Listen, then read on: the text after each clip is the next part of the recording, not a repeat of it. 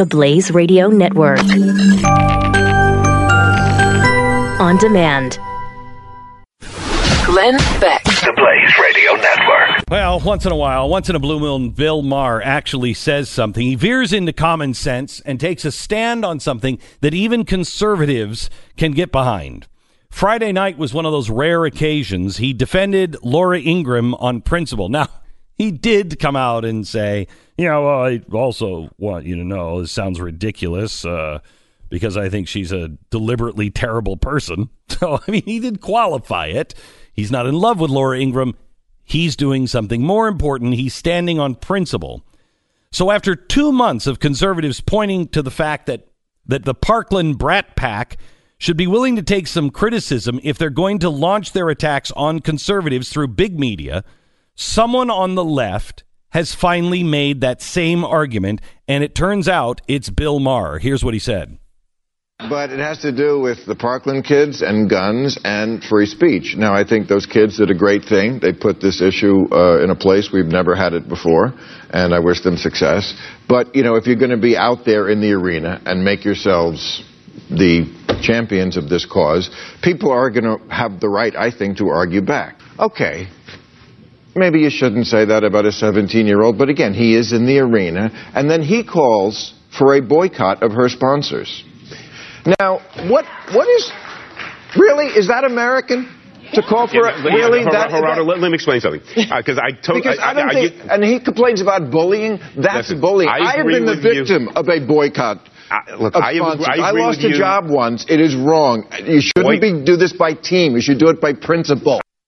Wow. Yes. So empathy is a huge missing ingredient in our national dialogue. So is common sense and clear thinking. But it's what allowed Bill Maher to defend Laura Ingraham, because he knows what she's going through. After the 9/11 attacks, he disagreed with characterizing the hijackers as cowards. He said, "We've been cowards, lobbying cruise missiles from 2,000 miles away." Well, that led to a boycott of his sponsors on ABC, which then canceled the show called Politically Incorrect. One of the most amazing things ever. That's why, in principle, right after 9/11, and you can imagine how popular this was, I took the stand of supporting Bill Maher, not for what he said, but what part of Politically Incorrect did you not understand, ABC? That's what this man does. Why you hired him. Right. And if we cannot let name calling and political thought come under control from a mob, left or right. That's why you don't want democracy. Democracy is mob rule. It's majority wins. That doesn't work. And by the way, this isn't even majority wins on these boycotts. This is just a handful of people who are really dedicated to making people's lives miserable, and so they get their way. But Maher got this right.